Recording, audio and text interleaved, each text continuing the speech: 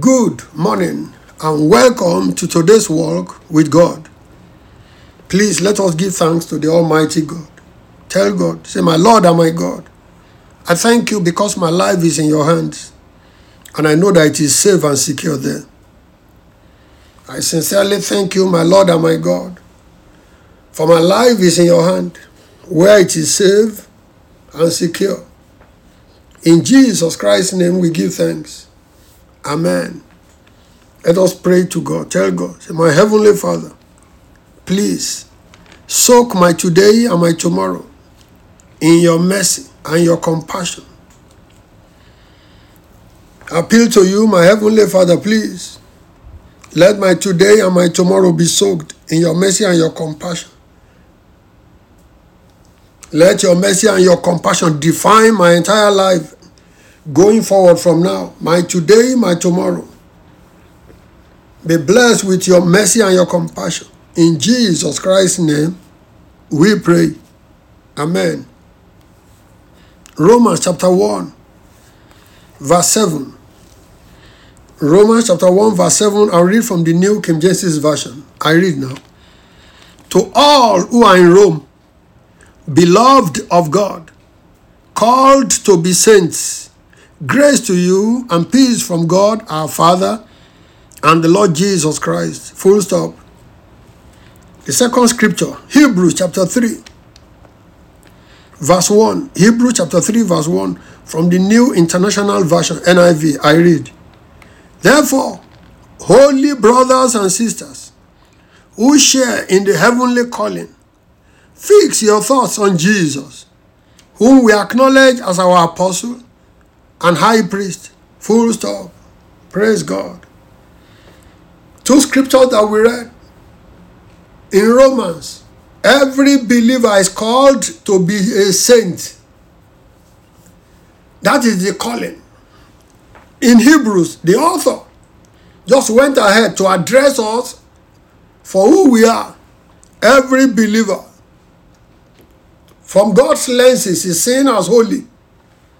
And so he says, holy brothers and sisters. So, there is one basic, irreducible, and non-negotiable calling for every true Christian. It is the call unto holiness. And the call is for both the clergy and the laity. The call runs through the pulpit and the pew. The call is to both the leaders and the members of every church. So holiness is not attached to church titles.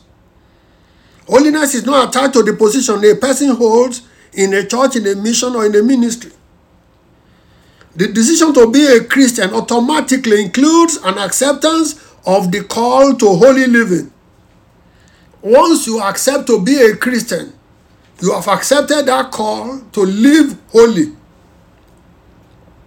Anyone who does not want to live holy has no business being a Christian at all. Also, holiness is not a subject for denominational rivalry. You know, the kind of rivalry of my church is holier than yours. That kind of attitude. No. Instead, holiness is the cement of our unity in Christ. Every believer living holy, that unites us in Christ and for Christ. Every believer in Christ, every professing Christian is called to be a saint and is to be addressed as a holy brother or holy sister. And that is based on the work of grace which God has accomplished for us and in us through the death and the resurrection of Jesus Christ. It is therefore up to every child of God to live up to the call every day. There is no vacation from holy living. Every day we live up to this call to holiness. May God help us. In Jesus' name, let us pray.